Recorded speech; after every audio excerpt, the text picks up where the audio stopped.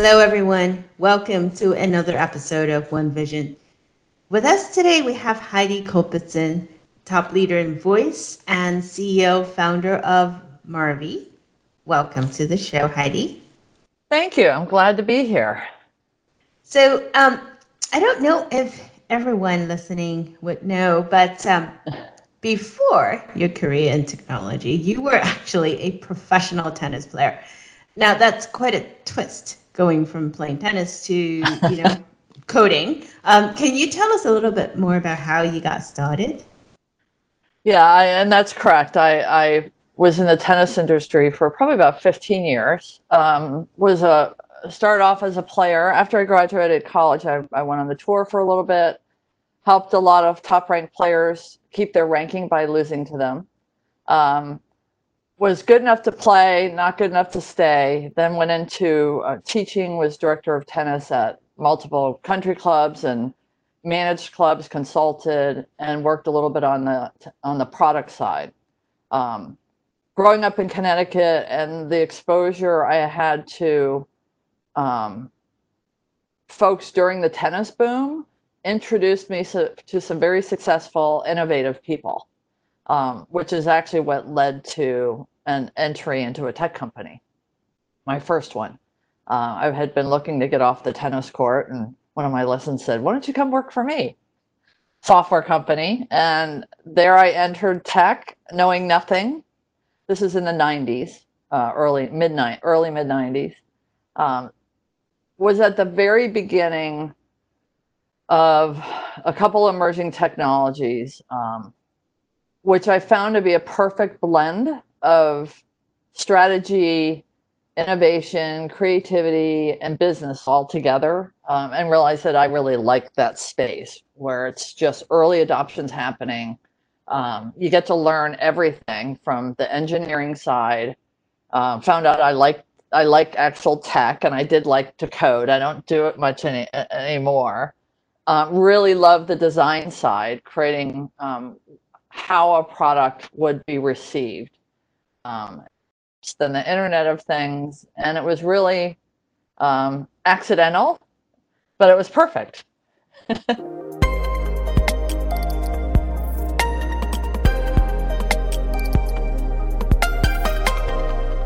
Well, that's kind of what happens with the twists and turns of a career. But I've never heard of a technologist like we've talked to many through the last year and a half started doing tennis, which is really cool. So let's talk about Marvi a bit. Marvi is a voice AI strategy and conversation design company. Let's talk about the inspiration and kind of what you were doing right before you started it, and tell us a little bit more about the name. Yeah, thank you for asking that. So in 2014, I had just left a startup, and the Amazon Echo was pre-released in November of 2014. We ended up giving one to my mother, and she took to it immediately. And a little history on my mom. I'm the youngest of a large family, so I've always had an older parent, because a lot of my friends were firstborns. So my perspective on older people might be a little different. My perception of aging is that's very healthy. My mom was still playing tennis at age 87, but was blind by age 90 due to macular degeneration. And so my brothers and sisters, we were faced with her becoming less independent, more frustrated, more socially isolated. Amazon Echo comes out in 2014 after about a year and a half of blindness, and takes to it immediately, changes everything, allows her to still maintain her independence, and allows us to have some insight. So Marvi came about from watching that happen. I've always been a believer in what's possible. I've always been a believer that if we think about peeking around the next corner, we can create things that not only have impact, but are good business. And so created one of the first 2,000 Alexa skills, kept creating from there. We're really early. This is 2015, 2016. and I need to mute my Echo device. So built a couple things for my mother and for my family. And it wasn't about deteriorating health. It was about voice will keep her happier. Voice will allow the family to have some insight into that she's doing okay because she was still living on her own. And then realizing that my mom wasn't alone, there's millions like her. And thus I formed the company Marvi. And Marvi, the name Marvi came about because it was my mom's name. And I thought it would be, besides being a cool name, an unusual name, it would be, and it's an honor, you know, it continues her legacy.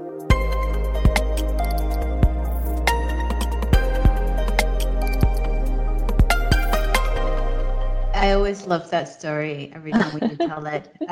That's the one thing I often tell people, especially when you're working with entrepreneurs with solutions that are geared towards the older demographics. Every single one of them has a personal story, story, the passion that drives us to how we want the ecosystem to get better for people. Creating solutions actually matter, not just, look pretty. Yeah. So I don't ever get tired of you telling that story. Since the first time I met you in Florida. Yeah, you've heard it a few times. We've known each other for a few years now. Been quite a few years. Yes. So a lot has changed the last few months, to say the least. How we live, how we work, how we try to stay sane, if you will. Yeah. So there's a lot of stories that have come out to, where it's about how different hospital systems, different people are using voice technology to provide a opportunity for patients to stay connected to the outside world, for people that are otherwise isolated to talk to their families. Do you feel that as an industry, we have progressed enough given the adoption of the voice technology the last few months, given the light we have shown on it? Or do you think there's more we need to do, and why? Oh, that's a big question. My short answer is no. We have not done enough. So a couple points here, because I think the last few months have been very revealing, both from exposing some things, but also prompting some different things. Before we start maybe talking about a couple solutions for older adults, whether it's patient care, whether it's in-home, whether it's just community, I need to make the comment that I don't want it to be a revelation that every time someone speaks about older adults or the elderly, which is the oldest old, that it becomes about deteriorating health. But it becomes, and Theo, you and I have talked about this, that it's about just living life. It's about continuing to dream, continuing to have aspirations. It's not about, okay, they're over this age, everything has to be about healthcare because they're in decline. So I want to start off by saying that, and then lead from that into, if the masses look at their stay-at-home period and how there were moments or lengths of time where they felt isolated, where they felt dependent, where they felt lonely, where they felt frustrated because they couldn't get things done, whether it was taking care of kids, taking care of an elder parent, etc. That is the norm for a majority of older adults outside of this COVID period. So if people can take how that feels and turn it into action, we will have a better narrative for older adults. Because one thing that's been revealed during COVID and has been revealed within the voice industry, I'm sorry to say from my perspective, is that we do not value people as they get older. They lose value for some reason, which I don't understand. And it's not about the top of a chain, a top of a ladder, the top of leadership, the top of any organization going through, change agent status. because every generation's talked about that for a long time. We need to raise a collective voice that everybody's important. Inclusion isn't just one category; it's everyone. And so I think for COVID, on the perspective side, we all need to step back and say, okay, what does this reveal to me? And how can I voice it as an us? On the solution side, COVID has shown that we can innovate incredibly quickly. We can overcome regulation and procedures and process and doing things in silos to collaborate. That's been necessary for a long time. So that's a real positive in my opinion. We need to, it's hard because I've kind of become known for, being the older adult person and voice, even though I've spent my entire career in enterprise software. And I know more about aging than I ever wanted to know. But there are needs that can be met for social impact. But honestly, my business brain just wants to shout that it's good business to create for these, not just healthcare, but finance and caregiving and physical activity. So I believe this season has shown some kind of nasty things that we don't value people the same equally, which I think is sad and is capable of change. And I think for those of us who work in emerging tech, this is such an opportunity to take things from a concept and talk about, well, down the road we'll be able to really enacting things within their own communities, and really, how do we connect people properly, efficiently, effectively, with voice as a channel or as a standalone? It doesn't matter. Touchless devices in the hospital, connecting people in a hospital. I have friends that have lost elder parents during COVID and were not able to see them and say goodbye. At the same time, watching everyone walk around without a mask. The more we understand audiences, the better we can design for them and the better we understand their positions. And that just comes from conversation, I think. And that was a fairly long ramble. Sorry. It's what I do.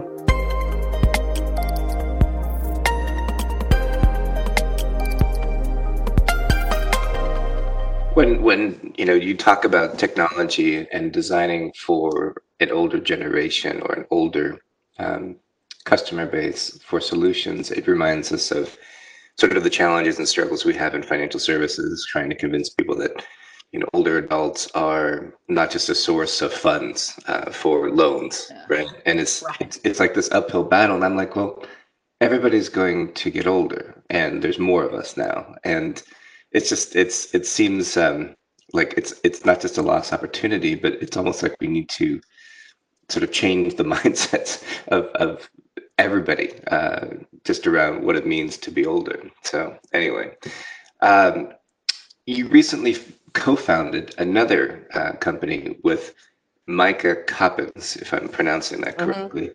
Yeah. Can you tell us a little bit more about what Promptful is? Sure. And I always have a couple of companies going.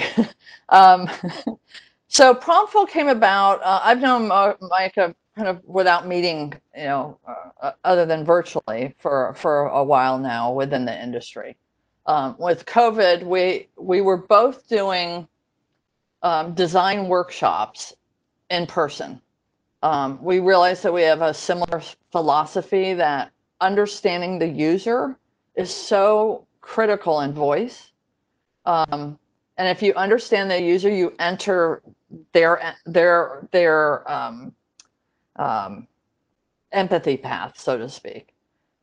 So we just had been talking about this for a while, and then when COVID happened, we decided rather than putting a course together that's here's what an intent is, here's what a slot is, this is, how you capture an utterance. We wanted to do a more interactive, hands-on kind of workshops where that meets couple hours a week for 3 weeks in a row, and you're in a small group with Micah and I, and we literally go through an interactive white workspace and build something. But we really focus on personality of the system and how does it match the user audience, and how do you design differently for someone who's 90 versus someone who's 30? Both in the rhythm, the cadence, the tone, all of those things. So that's how Promptful came about. And then it allowed me, from a Marby perspective, to expand out to creating some design tools that I've wanted to design for a while, that are not specific to older adults, that are more about how you should approach a project from an enterprise perspective, and then how individual designers need to learn that designing for voice, because it's really early adoption. Everybody's learning and everybody's reading and everybody's trial and error. And AI engines hopefully will improve as the language models improve, hopefully without bias. So Promptful also allowed me to design some tools, whether it be a workbook, whether it be project cards, that really allow designers and developers and anyone who wants to create a voice interface with their audience a different way of thinking about it than just going and prototyping and connecting this box to this box, which drives me crazy because we're not spending enough time on the user. And having come from mobile before this and built a lot of enterprise consumer facing and B2B mobile apps, the amount of attention we need to pay to the user and how they speak, what their context is culturally, is more involved and more important, to be honest, than building in the mobile app world. So that's how Promptful came about.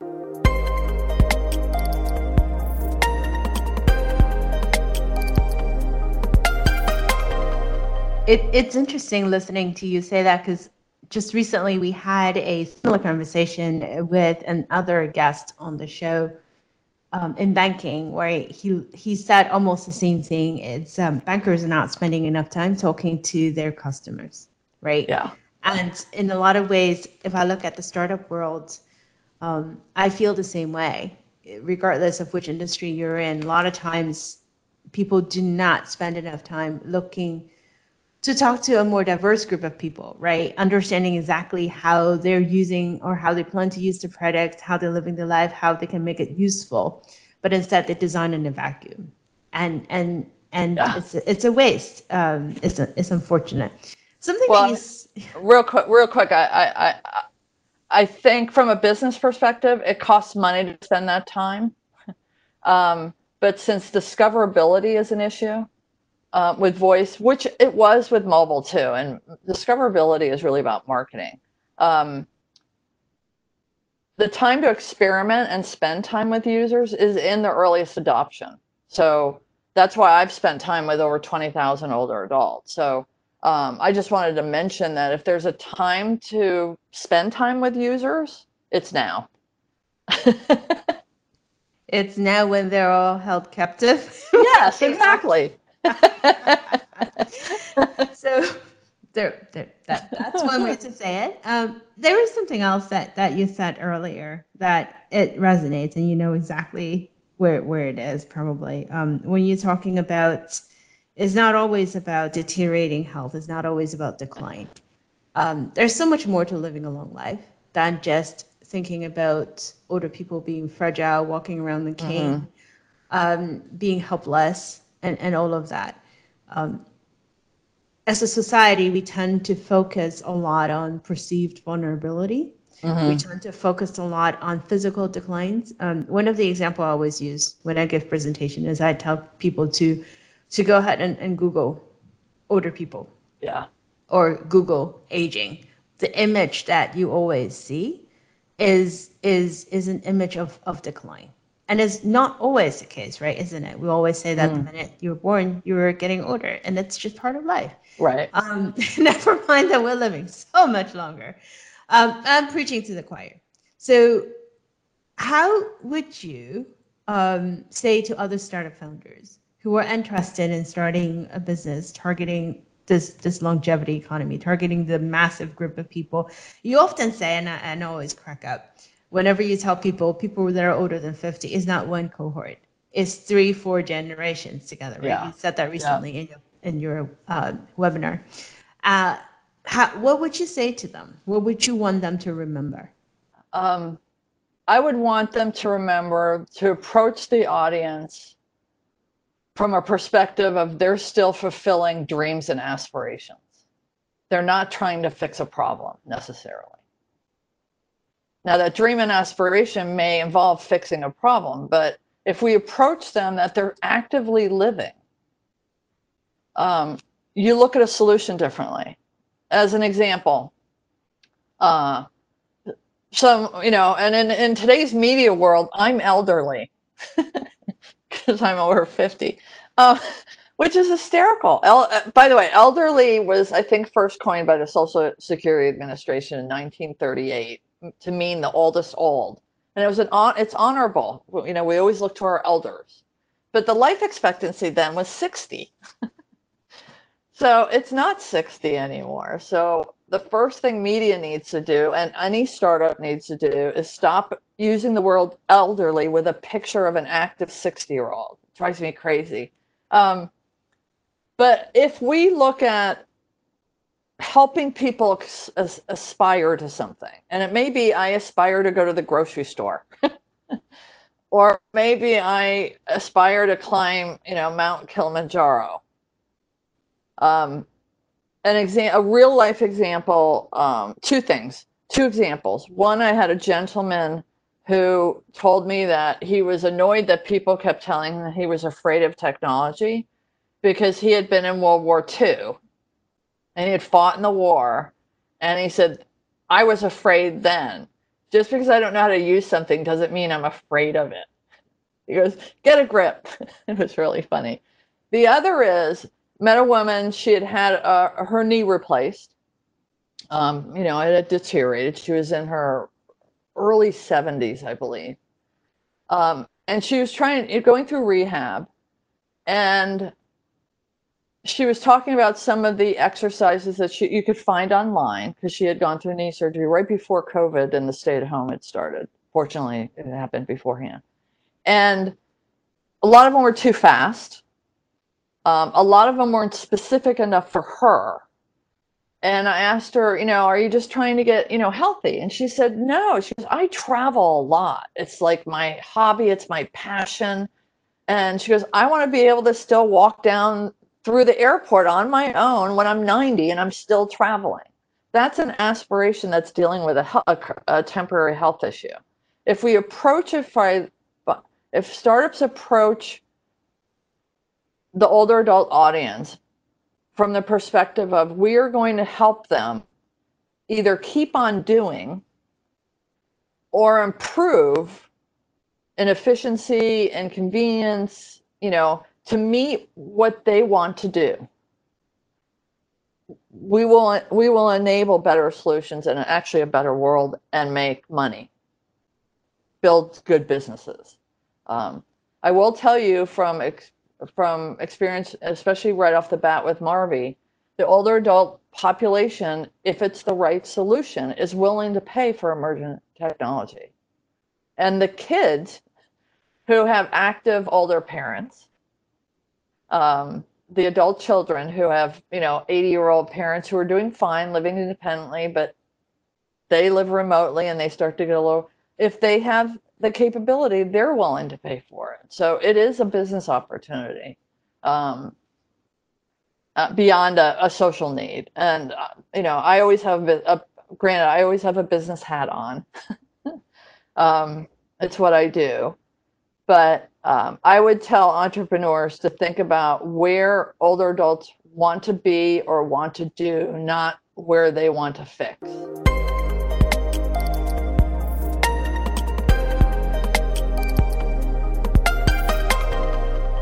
Well, Heidi, I would just say that having finally met you last year, I would say that you are a passionate advocate for solutions for older adults, and just one more person that I've been able to meet because of this company that we formed. And so, just keep on doing what you're doing. It's fantastic. So along those lines, what is next then for Marvy? What are the other things that you want to see? What are the other things you want to build in the ecosystem?